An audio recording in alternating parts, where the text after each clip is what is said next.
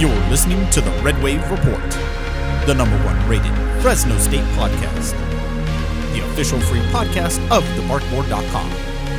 The thoughts and opinions are that of the show hosts and in no way reflect the thoughts and opinions of the university. Welcome back, everyone, to another edition of the Red Wave Report. I'm Lucio, Ourique, your host of the show, being joined as always by Jackson Moore, the publisher of the Barkboard. And Jackson, here we are, game week for the Bulldogs, opening the season for them, and you're just done with fall camp. How do you feel going into this first game of the season? Yeah, Lucio, it's finally here. It's feeling more like football right now. It's been kind of a weird week. You know, usually it's a pretty good routine for the season, but this week, because of the Thursday game, I was out at practice on Sunday morning. That was a weird feeling to be out there. It didn't quite feel right. And Monday, too, as well. We got the access to the team today. And Saturday, Coach Tedford had his press conference, and in fact, he made it earlier than usual because he wanted to watch football. At least that's what he said. He said it with a laugh. I don't know if it was serious or not, but it sounded like he wanted to watch some of those Week 0 games. So we got up early Saturday morning for that press conference. And yeah, it's here. There's still cranes and boom trucks around Valley Children's Stadium putting those new signs up and everything, getting ready for Thursday. And yeah, it's feeling like we're there.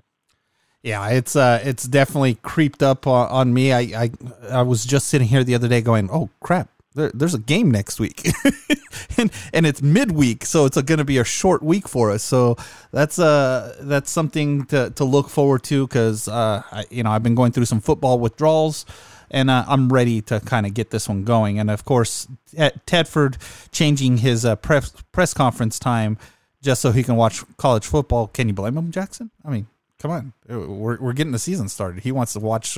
He wants to watch what the competition's doing too, right? Yeah, not at all. And I know I was excited. There was only a few games for Week 0, but I watched as much of them as I could. I was starving for some college football, and it was pretty neat that 5 Mountain West schools were in action. So I got to figure out a little bit about some of Fresno State's opponents down the road. And funny thing, Coach Tedford mentioned leaving practice the other day was that he was watching the little things, the little errors and things on the sideline. I think he was watching college football in a different way than you or me probably did on Saturday. Absolutely. He looks at the X's and O's. We look at it from pure standpoint of just entertainment. So he was really dissecting that. And so, Jackson, here's my question to you. After watching some of those Mountain West Conference teams, what's your overall impression after watching them this weekend?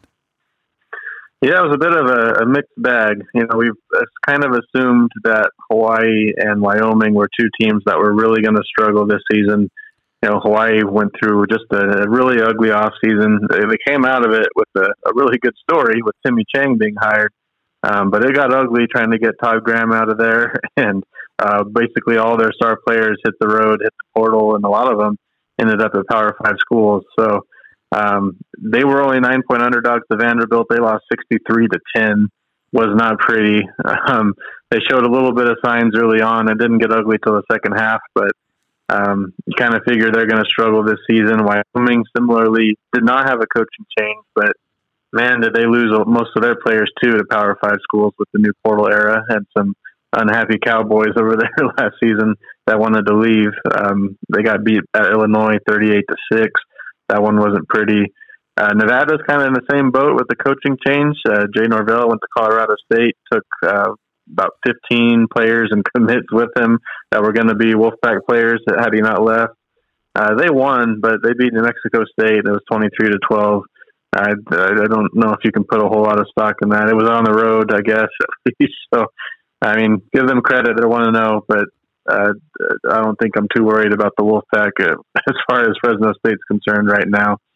A little more in the positive side of things, though, as far as teams being better. UNLV, they took on Idaho State. They won 52-21. It's not a huge deal, but I mean, the Rebels, they don't usually win these FCS games in this fashion. They've even lost one or two in recent years. And we knew last year they were right on the cusp. So For them they went out to a 45-7 lead at halftime. It looks like they're a little more legit this year. And the really interesting one was Utah State, who played UConn. The Bulldogs don't play Utah State in the regular season, but they are going to play UConn again. And that one was a bit of a battle. Utah State still won, but it was 31-20. The Huskies looked a little more competent, so they've got a new head coach, some new quarterbacks in there. That one might be not quite as easy as it was last year going to UConn than it was when they opened up the 2021 season here last season. Yeah, so it's kind of a little bit of a mixed bag, and kind of interesting to see how the Mountain West is going to fare this season. The Bulldogs are heavily favored to really make a run at the championship this season. So we'll have to wait and see how these teams start to kind of shake out a little bit, because it was a little bit confusing looking at some of these teams last year. Some of them were really close, and it was kind of like leading back to, you mentioned UNLV and their team last year almost beat the Bulldogs, and they kept going, and they were in it almost every single game. Was it UNLV or was it Nevada?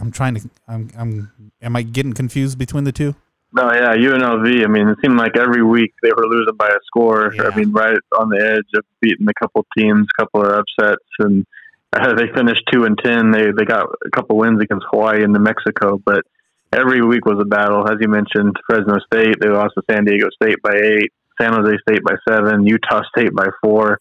I mean, they got off to an ugly start, but after that Fresno State game, they were competitive just about every week. Yeah, UNLV seemed to be a lot better than their record was last year, so I'm kind of interesting to see just how far UNLV will go this season in the Mountain West. So we'll touch upon the week 1 of the Mountain West coverage towards the end of the podcast. Right now, we're going to go ahead and start jumping into some Bulldog news. And of course, the first thing you mentioned was this past Saturday, Coach Tedford and Hayner were in attendance for some interviews. Jackson, what was your overall takeaway from what you got from those interviews this past weekend? Yeah. So we got our weekly press conference. Last season we got Coach DeBoer and the 2 coordinators. This year we're going to get Tedford and Hayner every week.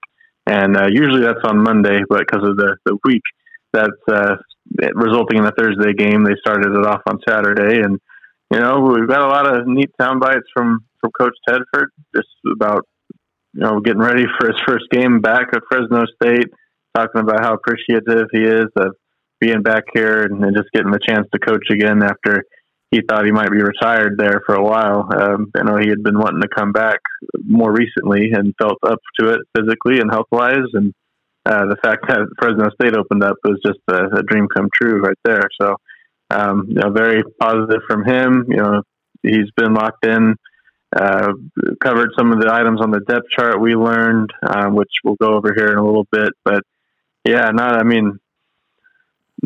whole lot of insights into Cal Poly that early on from Coach Tedford. More about just what him and the team, kind of the atmosphere going into the opener, and some of the decisions that have been made on the depth chart that we learned and followed up on. And Jake Hayner as well. Got to hear a bit about his preseason and how he's getting ready for game 1. And, we all expect big things from Jake, but he's done some different things this off season. He's been more focused on taking care of his body and doing some extra things on that aspect. And just working with Coach Tedford and Coach Kirby Moore is a little bit different. There's going to be a little different flair to the offense, but nothing quite overwhelming. I think we'll still see a lot of the same from Hayner that we saw last season, just hopefully cut down a little bit on a couple games where he had turnovers, and hopefully he'll have a little more time back there too, to where he won't be forced into some of those tough spots. Yeah, it's going to be fun to watch to see how it comes about this season. But Tedford was, it seemed like he was getting ready for this upcoming game, but he did make an announcement of a particular player that really hurts the Bulldogs as far as on defense. And what more can you tell us about that, Jackson?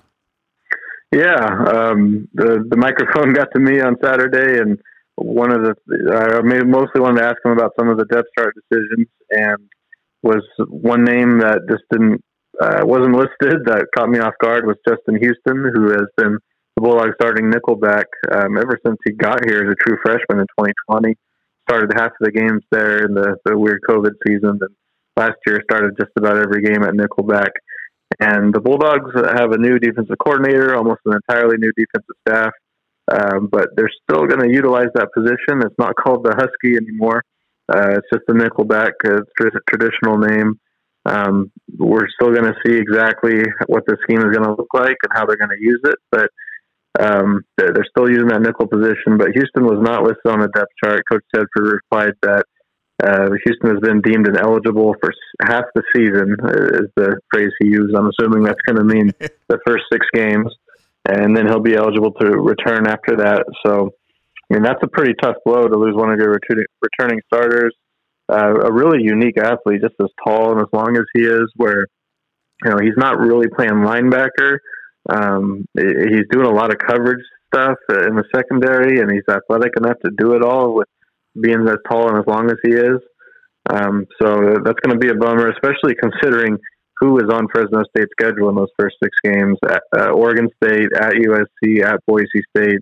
You want to be at full strength as possible for those games. And the good news is, it doesn't look like there's much in terms of injuries to the Bulldogs. They didn't have any catastrophic situations in fall camp. Maybe not even some dings in terms of going into this first game, but they are going to be without Houston, and that's a tough one for the defense. Yeah, and before anybody asks, we do not know what that means. He's been deemed ineligible.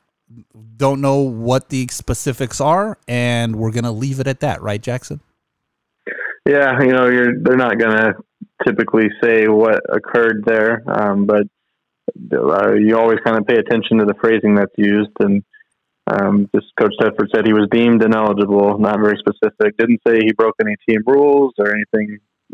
I mean, that's a phrase we often hear if it's within the program, but that was not what Tedford said. He just said he's been deemed ineligible, whatever that means, for 6 games, and then he'll be back.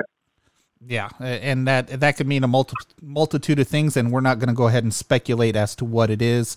But you also had a chance to kind of talk to Hainer, and what was your overall feel, of listening to him, and do you think he's ready for this? Yeah, definitely. I think the biggest storyline for him in the passing game is some shifting of the personnel on offense. You've got 5 receivers back, but it's a little bit different this year. Jalen Cropper has gone from the slot to the outside.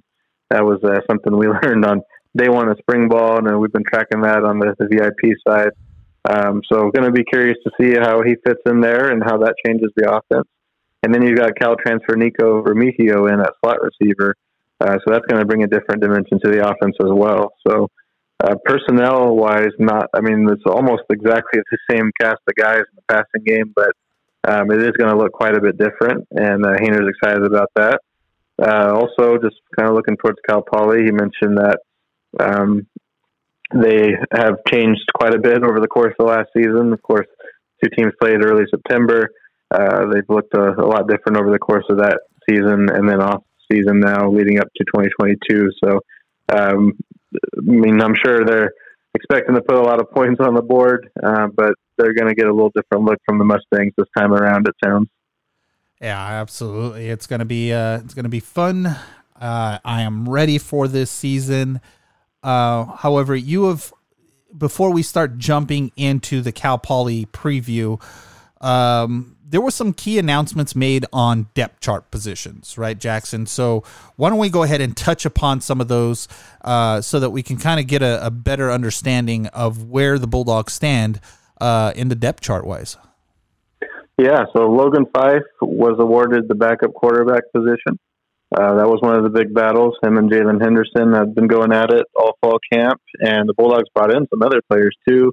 Matt Robinson, transfer from Illinois, had a little more experience than some of those guys. Thought he might push for that job. Joshua Wood, even the true freshman, was very highly regarded coming in and had a pretty good camp too. And then Alec Trujillo as well has gotten a shot, but was mostly between Fife and Henderson still after all that. Was between them all season long last year. And the Bulldogs are going to go ahead and go with Fife as the backup going into the season opener. And we'll see. It sounds like it's still kind of in flux, but last year, you had Henderson, who had only been on campus or only been practicing for a month before the last year's season opener when the Fife went in. And then Henderson got the job almost the rest of the way. This time around, they've had basically all of spring, all of fall camp, equal footing to compete, and Fife's come out ahead. So it looks like Bulldogs are really leaning that way.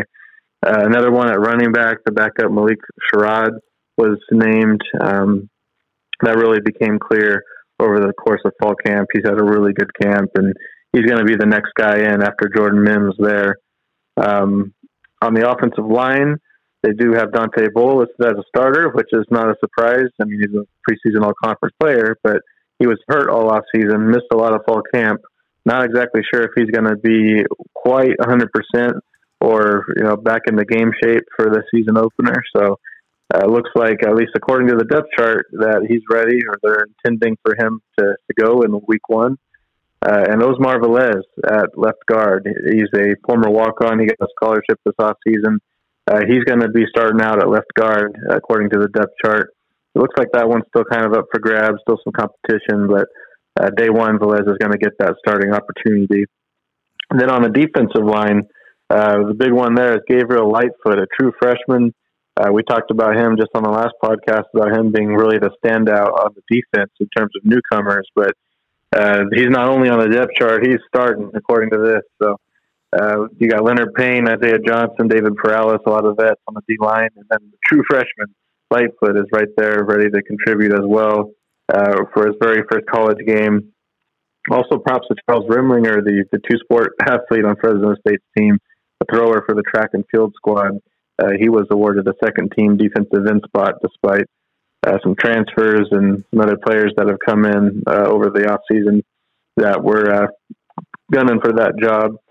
At linebacker, there's been a battle all offseason with Raymond Scott, the newcomer from USC, and Malachi Langley, a returner that's been here at Fresno State for a few years now. Scott got the first-team spot on the depth chart.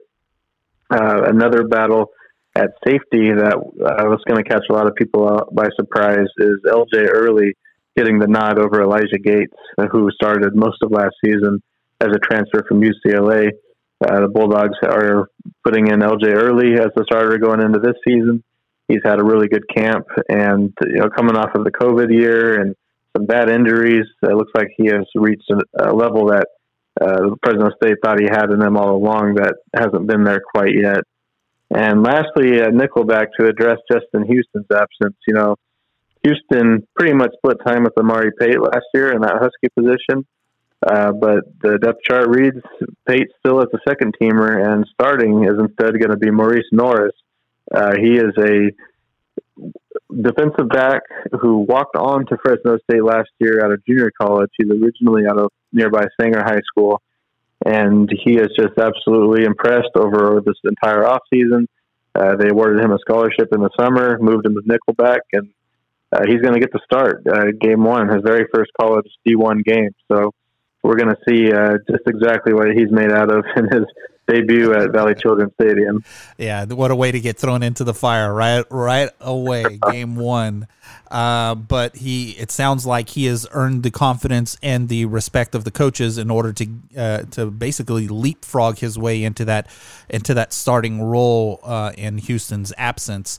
One has to wonder, if he does tremendous in those 6 games, what's it going to be like when Houston gets back? That's going to be... Yeah, that was something that was rolling around in my head earlier today, thinking about how the Bulldogs are going to have 6 games. If everything goes well, they're going to have 8 more after Houston comes back. But theoretically, if you could save Houston and sit him out for 4 out of those 8, you could redshirt him and get a whole nother year back down the road. The COVID season didn't count towards his eligibility, so he still has a redshirt year to use. And, the Bulldogs, frankly, have some easy games in the back half of the schedule when they play teams like Hawaii and Wyoming and Nevada. So there might be, if they feel confident enough, they might be able to sit them out a couple more games, save them for the big ones, and get a whole nother year back down the road at the end of his eligibility. Now, I wonder, Jackson, so if they can play 4 games, does that include a championship and a bowl game? Yeah, it sure does. There you go.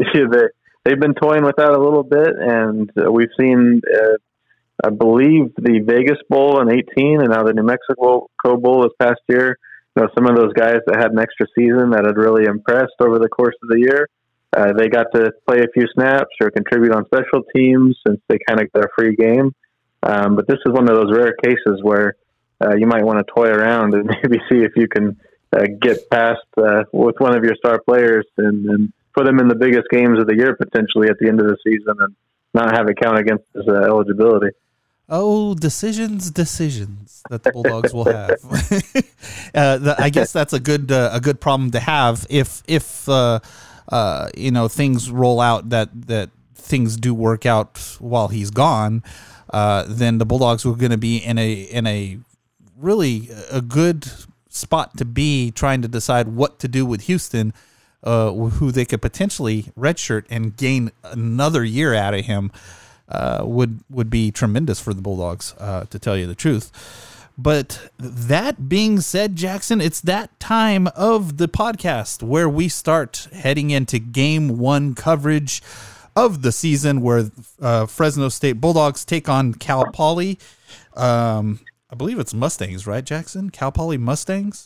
Yep. And so it is, a Division II team, but it is what it is. The Bulldogs get to start off the season, and they should not take them lightly because from what I hear, this Cal Poly team is a lot better than they were last season, where the Bulldogs really took it to them. But your thoughts initially when you see Cal Poly on paper? Yeah, odd situation where they're coming back to Fresno for 2 years in a row. Obviously, that doesn't happen very often with any opponent, but based off of some complications in the schedule, they made it work. They put them on the 22 and the 2021 schedules, so they're back. And last year was about perfect timing to face Cal Poly because they didn't get a 2020 season with COVID. They had a new coach. They were totally transitioning offenses, just a total overhaul. And the Bulldogs got them early. It was not a good team to begin with, and it was definitely at a tough spot in early September. They didn't get a whole lot better for them throughout the course of the season. They picked up a win against Idaho State, but you just figure year 2 with that group, most of the same players are back. They've done switched up a little bit as far as coaching and play calling and things, but the team is going to be a little more in sync this time around, but not enough to make up a 63-10 type of difference that the two teams had last year. I mean, so if the score is closer than last year, don't take it as a negative against Fresno State by any means.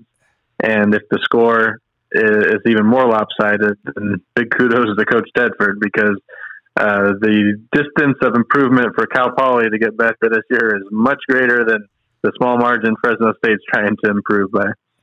Yeah, I Cal Poly, from what I've heard, have made some strides offensively and putting together a team. They're going to come out firing with an air raid, Jackson. So that's going to be kind of interesting to see already week 1, a team that's going to be coming out passing heavily. Something good for the Bulldogs to kind of get ready for some of those teams that are in the Mountain West who like to pass a lot. So maybe that will be a good little start-off game. So why don't we go ahead and just get the ball rolling here? Let's compare Fresno State's offense against Cal Poly's defense. And, let's just say it. To me, it looks like a little bit of lopsided when you look at it on paper. Fresno State is just loaded on offense. does Cal Poly have enough on defense to kind of slow down this Fresno State offense? Yeah, it's going to be a tough one for the Mustangs. Got the depth chart in front of me here. Interesting stat. Cal Poly's going to start 4 sophomores in the secondary out of the 5 positions. They've got 1 senior out there. So, I mean, this is just, you got to be licking your chops if you're Fresno State's 5 senior receivers that are a couple of NFL guys mixed in there. And the one guy that's not a senior is Josh Kelly, who has probably got a future at making some big bucks in football as well, a little later than some of the others. But, yeah, that's quite a matchup for Fresno State. You know, you always kind of wonder with the transfer portal situation, maybe Cal Poly's going to show up. They got some FBS guys that were looking for playing time at the FCS level, some older guys. That's what Fresno State's got. They've got quite a few Power 5 guys that wanted to play a little more and have been instant additions to Fresno State, but it doesn't look like there's a lot of that on this Cal Poly defense. It's a lot of young defensive backs that are maturing and are kind of learning on the fly, and it's going to be, I think, a tough lesson for them against the type of receivers that Fresno State has. But one thing to point out with this defense, though, is that there is a redshirt freshman who's going to start at linebacker, Jacob Jones. He's out of Central High School. Man, I was really impressed by him as a recruit. I really wish a Mountain West school would have pulled the trigger with an offer, because I think he was definitely at that level. Really excelled at Central High School, looked like a college player already his senior year, and he has translated very well for the Mustangs. He's going to start right off the bat this season. Otherwise, they've got one jumbo tackle at 6'2", 320 pounds, but besides him, Bulldogs should also have a pretty good advantage in the trenches as well. A lot of sub 270 tackles, and they've got a kind of a speedy, smaller end in Elijah Ponder, who's 6'3", 200. And in that group, too, a lot of underclassmen are playing. So this is a young defense that is probably not going to match up well with the Bulldogs, frankly. No, I don't see it going. I don't see it going very well for this Cal Poly defense. The only thing they can do is hopefully slow down the Bulldogs enough to where the Bulldogs make mistakes on their own.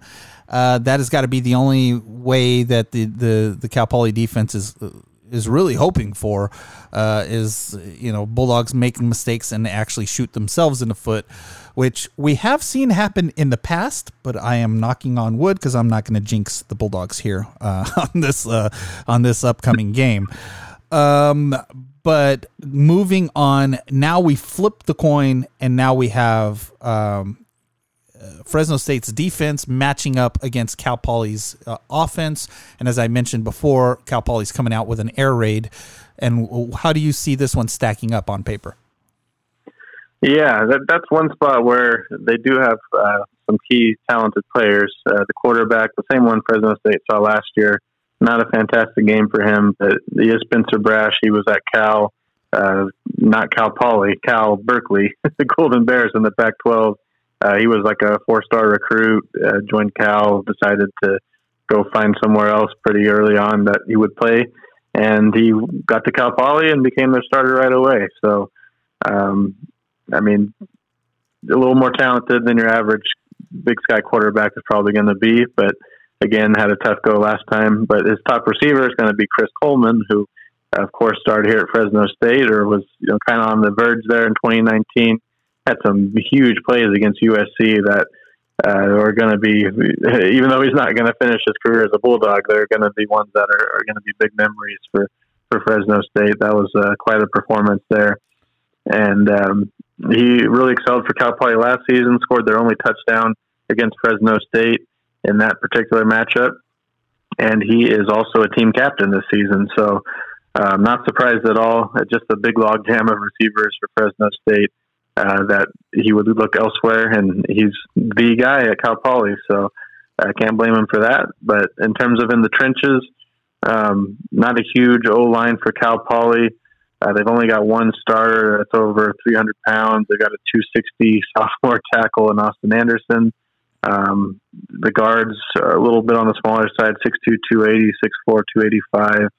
So it shouldn't be anything crazy for the D-line, which is going to be breaking in quite a few players for the Bulldogs. They've got about 3 veterans or so in there, and the rest of the defensive line that probably see about 8 guys in and out in the heat of the game. They're going to be able to break in a little bit against the smaller O-line by the Mustangs. Yeah, this is going to be interesting to see just how these two teams match up offensive and defensively. I'm thinking that a lot of the second and third teamers for the Bulldogs are going to get some opportunity to play in this game. Am I wrong, Jackson? But I think this is going to be one of those good games for some of these players to get in and get some experience. Yeah, I do think so. I think it's hard to see it going any other way. I do think, Fresno State has put in a lot of resources this offseason into improving the O-line and improving the running game, and they're going to want to test that out on Thursday. Even the past Tedford teams that have been really, really good were not like Fresno State's team last year. They weren't slinging the ball all over the place.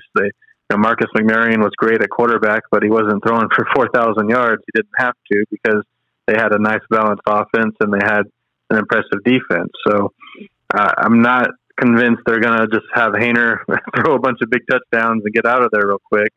But at the same time, that strategy still beat the pants off of Incarnate Word and Idaho in similar matchups before, where the Bulldogs weren't airing it out or anything crazy. But, those scores got extremely, extremely lopsided. So I would assume after Fresno State kind of establishes the line of scrimmage, they'll pull away rather quickly.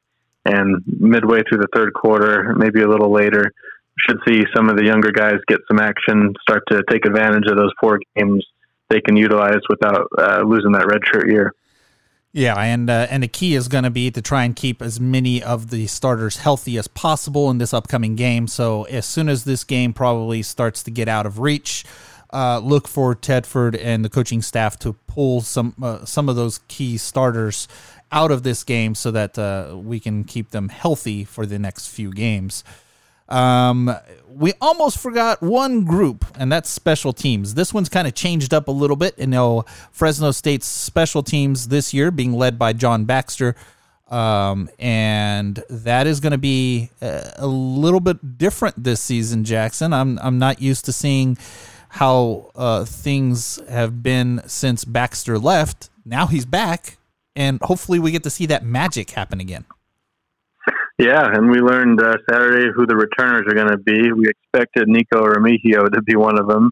He's listed as a starting punt returner. And they've got Eric Brooks, senior receiver, as the kick returner. Typically, you got 2 returners back there, and Remigio is the other one listed. So imagine both of those guys are going to get some opportunities to return kicks, but Remigio is going to be the guy on punt returns. And, of course, the Bulldogs have a new kicker. Cesar Silva's graduated, and Abraham Montano has secured that spot as the starting kicker. He played in 4 games last year while redshirting and was 5 for 5, had a perfect game at Oregon, which was big to keep the Bulldogs in that one. So personnel-wise, that's what we've learned. But bringing in Coach Baxter is a lot more than personnel. It's going to be a lot of scheme, a lot of the small things that might result in a blocked kick or a blocked punt or a return or a trick play here or there. So I wouldn't be surprised at all to see them break something out in the opening week and see if some of the things that they've implemented are going to be successful or not. All right. So how much money you want to put down that the Bulldogs are at least going to return a punt this season? I mean, not fair. I mean, just actually run with the ball, not just fair catching it the whole time. Yeah. Are we expecting them to actually try and return one this season? Yeah, I sure think so. I asked Coach Baxter about that in camp, and he said every time they get the ball, they're going to try and do something with it. So a much different approach than what we've seen the last few years.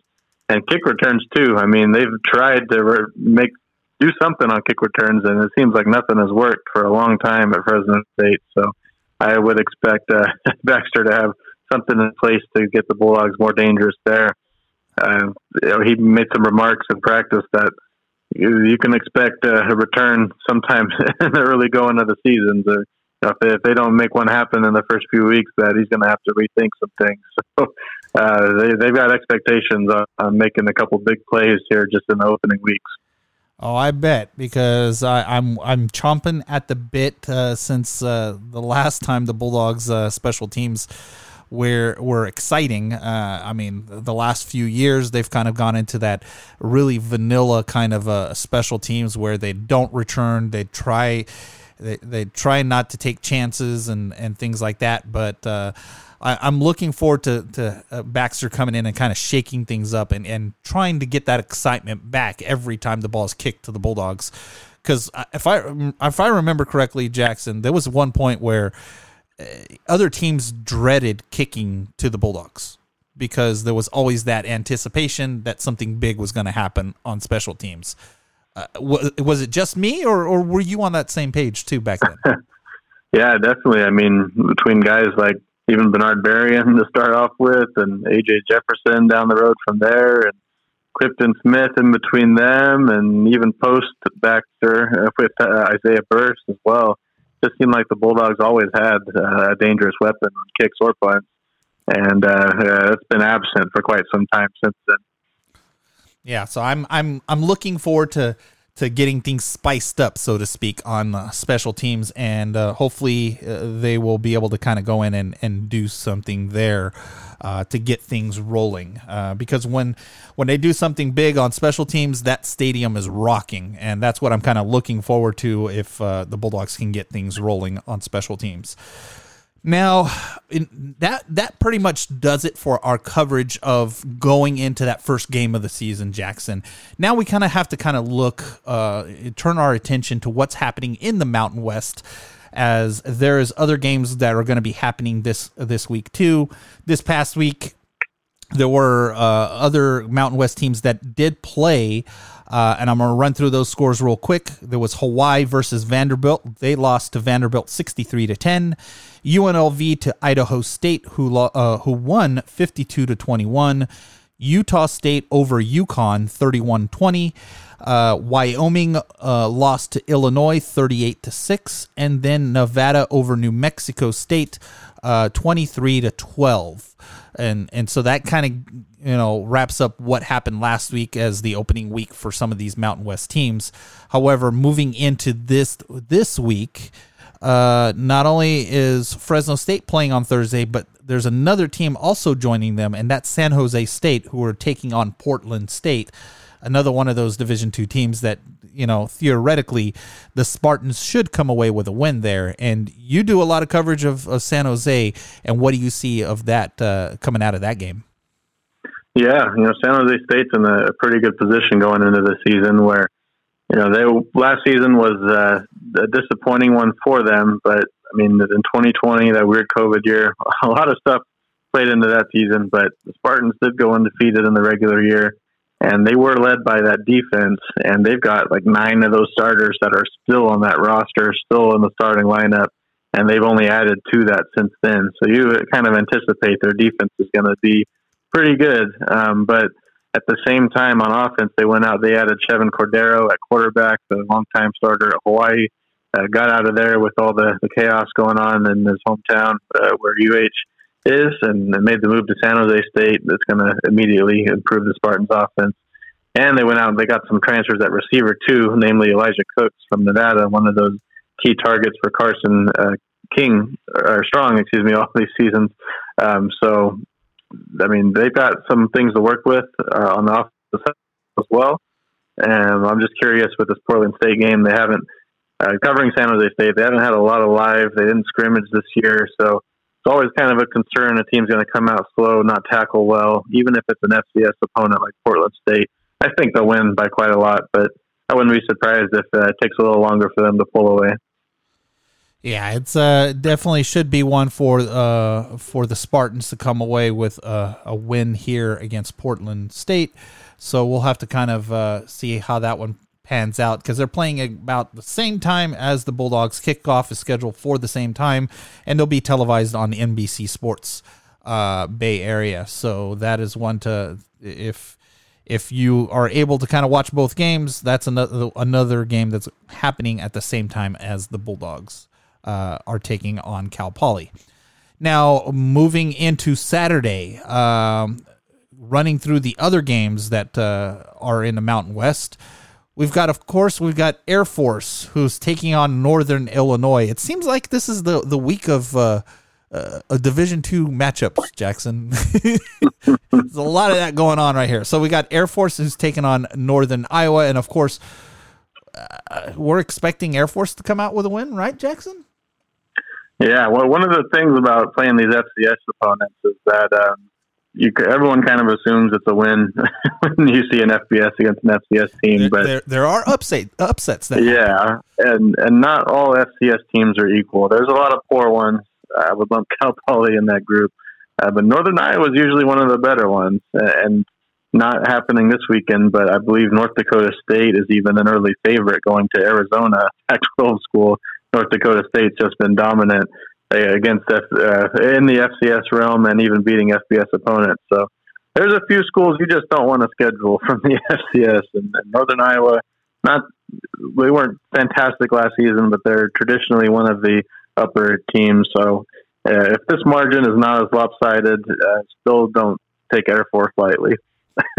No, it's Air Force is always difficult to play against, especially with that triple option.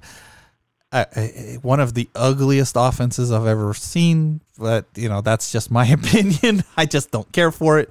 But teams struggle against that type of an offense, so it's going to be a little bit more of that going on against Northern Iowa. Now, the next game after that, of course, is Hawaii taking on Western Kentucky, and of course, another one of those. I believe Western Kentucky is a lower tier team, right? For Western Kentucky, they've moved up for a while now. They're about 15 years FBS, but they've made kind of the climb through Conference USA and Sun Belt and all that. So they've been around for a while, and I don't even notice. Okay, all right. Well, it's not a surprise because I was doing some research. I'm doing some previews for the Hawaii site, and thought, okay, have Hawaii and Western Kentucky ever played each other? Answer: no. Like, all right, well, maybe I can say what Western Kentucky's record is against the Mountain West. I go through all 12 teams. The Western Kentucky has never in its FBS history played a Mountain West school. So there's really no history to tie Western Kentucky and Hawaii together. But the last few years, Western Kentucky's been pretty good. They've usually had a really good passing game. They've also played week 0, and they played an FCS opponent, Austin Peay. And they only won by 11, and now they are 16-point road favorites at Hawaii. So that makes you realize what the Vegas odds makers think of Hawaii. Oh, Lord help us! Hawaii is gonna be one of those teams that no one's really gonna expect much out of them this season, especially with all the turmoil that happened during the off season. Next game on the schedule here is Colorado State heading to Ann Arbor, Michigan to take on the Wolverines. And that one pretty much says it all, right, Jackson? You got Colorado State going to the Big House. That's a hard place to play in. Yeah, Michigan's number 8. They're 30-point favorites for this one. I expect Colorado State to be better this year, even with the coaching change. Jay Norvell is going to be an upgrade for what they've had as their coaching staff for the last several seasons. And he brought in a lot of transfers and recruits, too, with them from Nevada. So they're not, it's not an empty cupboard for them by any means. But, yeah, starting off against Michigan is a tough one. And interesting fact about Michigan, they've got 2 quarterbacks, and they're going to start one of them against the Rams, and next week they're going to start the other one against Hawaii, and then they're going to decide in week 3 what to do after that. So kind of an interesting approach by Coach Harbaugh with deciding their quarterback battle. Yeah, that's going to be interesting to see what they're going to do at Michigan, but Colorado State heading to Michigan, if they can come away with a respectable score here, then Colorado State's going to look like a tough team in the Mountain West. If I'm correct there, Jackson, right? If they can make some noise in Michigan, then the opinions of Colorado State are going to change drastically here in the Mountain West. Yeah. I think Colorado State is going to be competitive this year. This is about a disaster. This is a worst case matchup for them to open the season with. So I'm not expecting much out of them, but I do think by the time they get a couple games under their belt, they're not going to be a team that the Mountain Division is looking forward to playing this year. Yeah, absolutely. So that's going to be interesting to watch. Probably one of those that I'll have on my radar to take a look at. But another one of those that will be interesting to watch is the next one, where Arizona travels to San Diego State to take on San Diego, and this one could be some sort of an interview for the Pac-12, don't you think, Jackson, for San Diego State? Yeah, I mean, that's the talk. San Diego State, if the Pac-12 were to add a team or teams, that the Aztecs are first on the list. And this one's really interesting, too, because it's the grand opening of Snapdragon Stadium there at San Diego State. They knocked down the old Qualcomm Stadium, built this new 35,000-seat, I believe, venue, brand new for the Aztecs, and it's finally opened. And they're going to get a Pac-12 team to come in. It's Arizona, but it is a Pac-12 team. And I'm a little surprised. I mean, Arizona they've been bad for a while. They were pretty bad last year, too. And San Diego State was top 25 for a while last season and runner-ups in the Mountain West at the end of the year. But Aztecs only favored by 6 on their home turf in this new stadium. I think it should be a pretty cool atmosphere. I'm going to check it out for the opening of that game. But it's as close as it's being projected against Arizona. I have a hard time seeing the Aztecs keeping pace with Fresno State by the time they play later on. Yeah, that's going to be one to watch, just to kind of see what the Aztecs have, and especially going up against Arizona in the Pac-12. But it's one that I'm kind of curious to see just what the Aztecs have as far as weapons are concerned. So that's definitely going to be one on my radar here. Next one up, we've got Tulsa traveling to Wyoming to take on the Cowboys. And, well, not much to say about this one. What do you got, Jackson? Yeah. I mean, as far as Wyoming goes, it was ugly in week 0.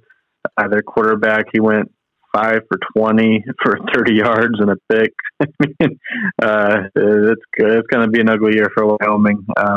The odds aren't wide on this game. Tulsa is coming in, and they're only favored by about a touchdown, but I got a tough time seeing the Cowboys pulling this one out. Tulsa's been pretty solid the last few years.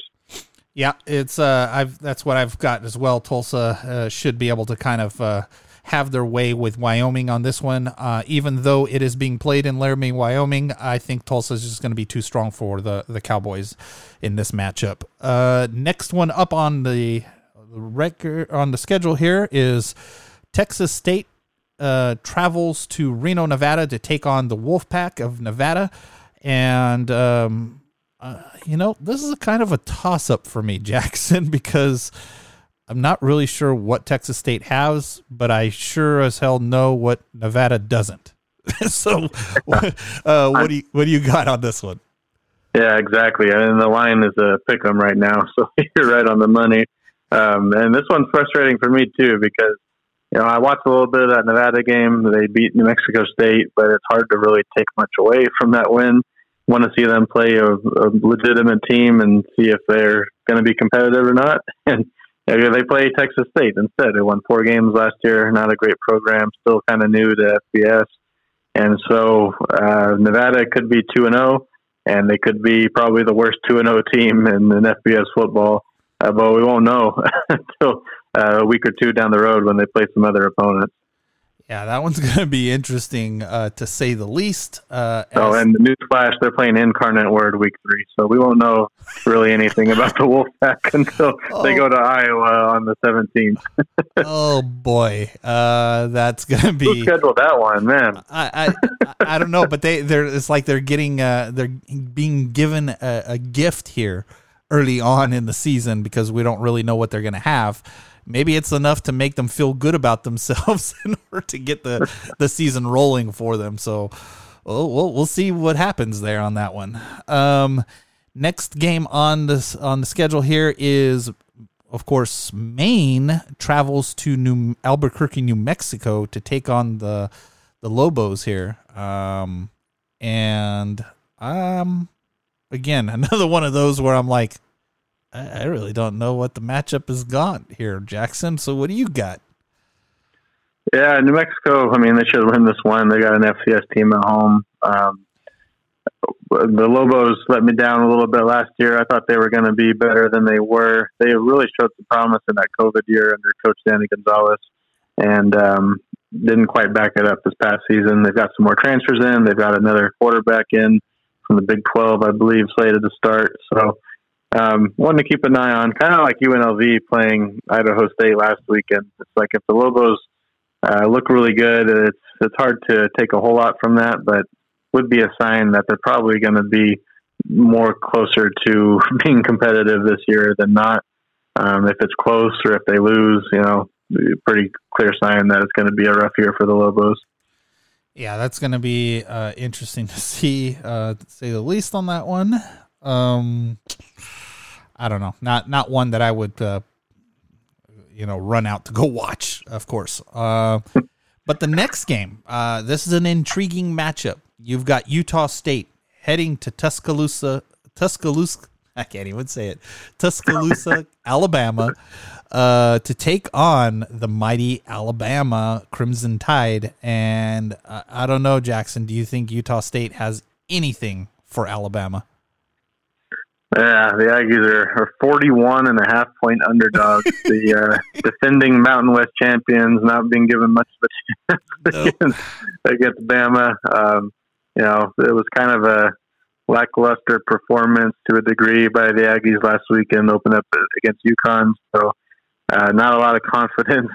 Of course, not seriously thinking the Aggies are going to contest Alabama on the road or anything, but you would have felt like the team that ended last year for UConn as the Mountain West champions and winning the LA Bowl against Oregon State, that team might have put together a respectable showing at least, but feels like this group that after barely beating UConn is not going to be in for a pleasant time in Alabama on Saturday.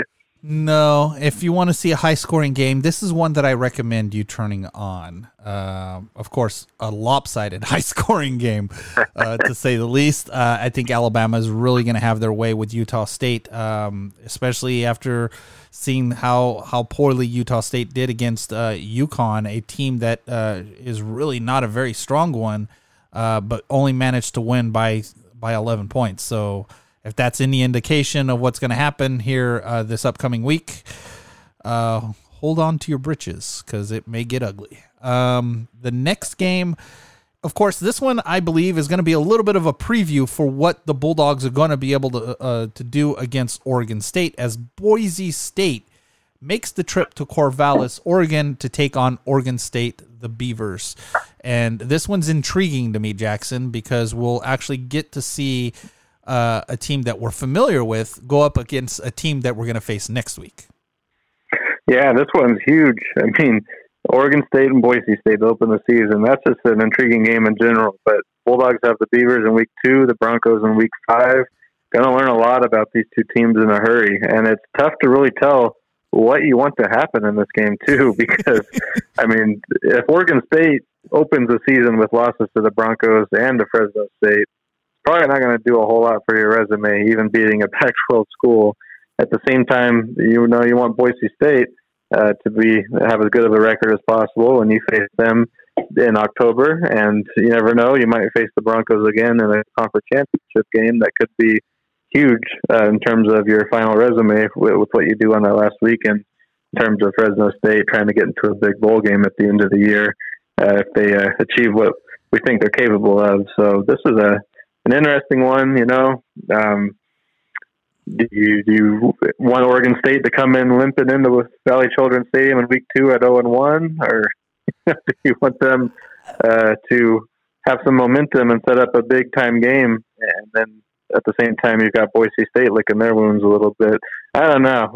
I'm just curious to see what happens here, and we may still be a little confused if the game's really close. If it ends in one of those games that could have gone either way. What did we really learn? I don't know, but I think it's going to be a fun one to watch. I'll be having my eyes on it for sure. Yeah, it's like pick your poison. What do you want these two teams to do here? I'm almost leaning. I want Oregon State to beat Boise, and then Boise comes in here and we beat Boise, and then Boise wins out the rest of the season. I'm okay with that, but at the same time, it's like I love watching Pac-12 teams lose. It's just the way I am. So I don't know, but it's like, man, it's a tough one. It's a tough one because I don't like Boise just as much as I don't like the Pac-12. So I don't really know what to do here at this point.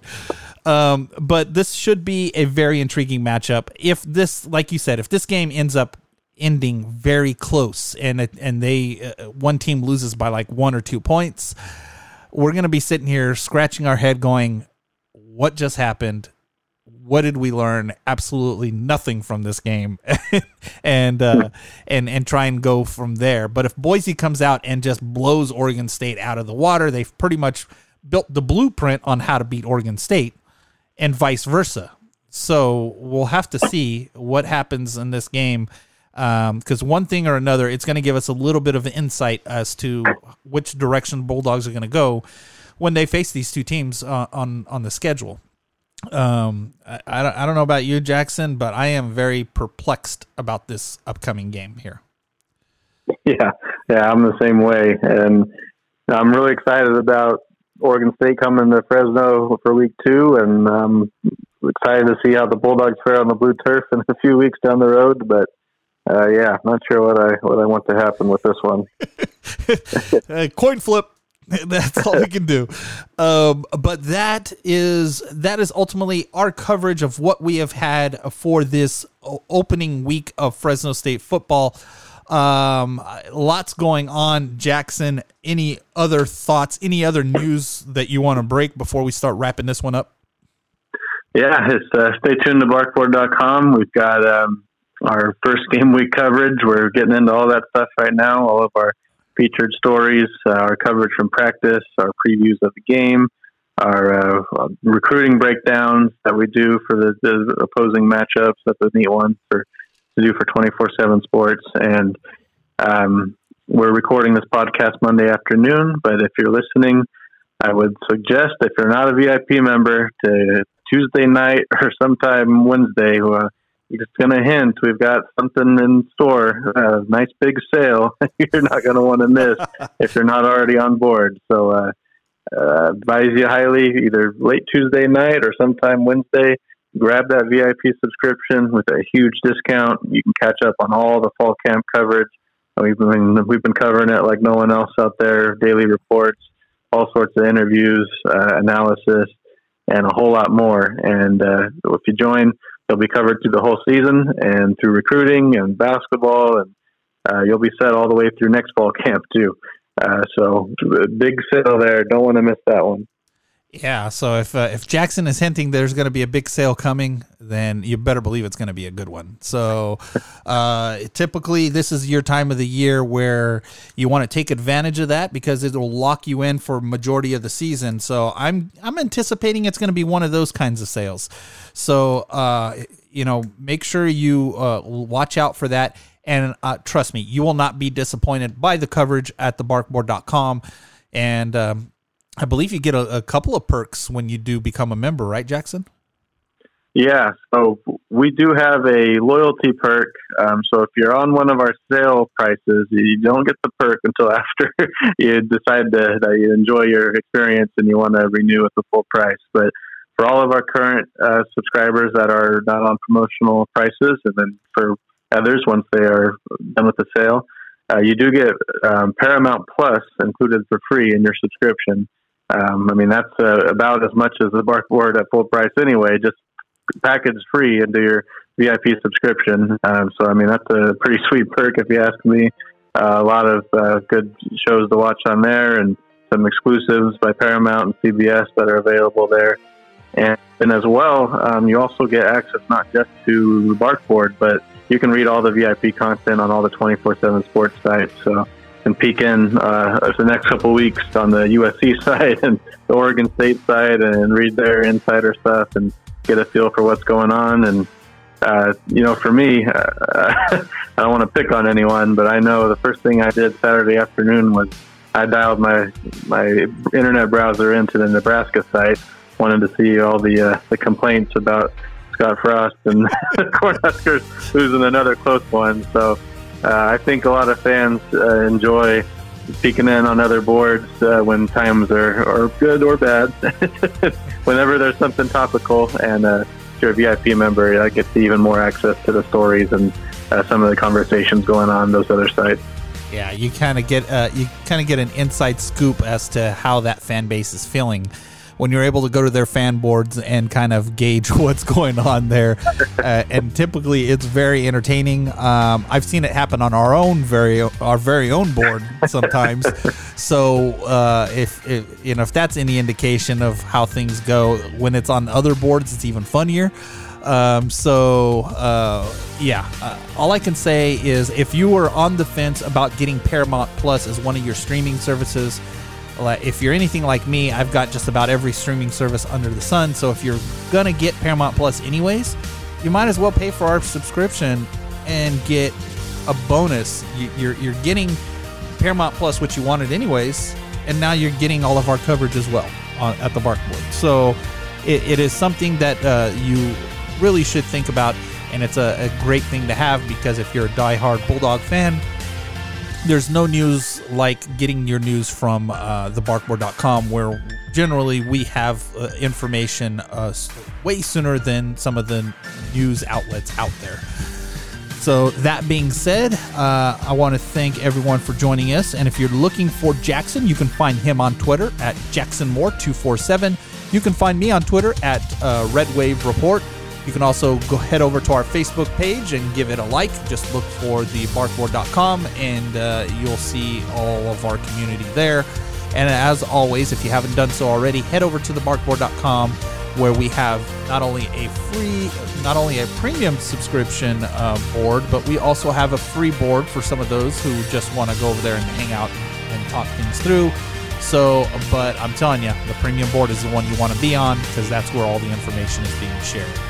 So I would like to thank everyone for joining us, and join us again next week as we continue the ongoing coverage of Fresno State Athletics.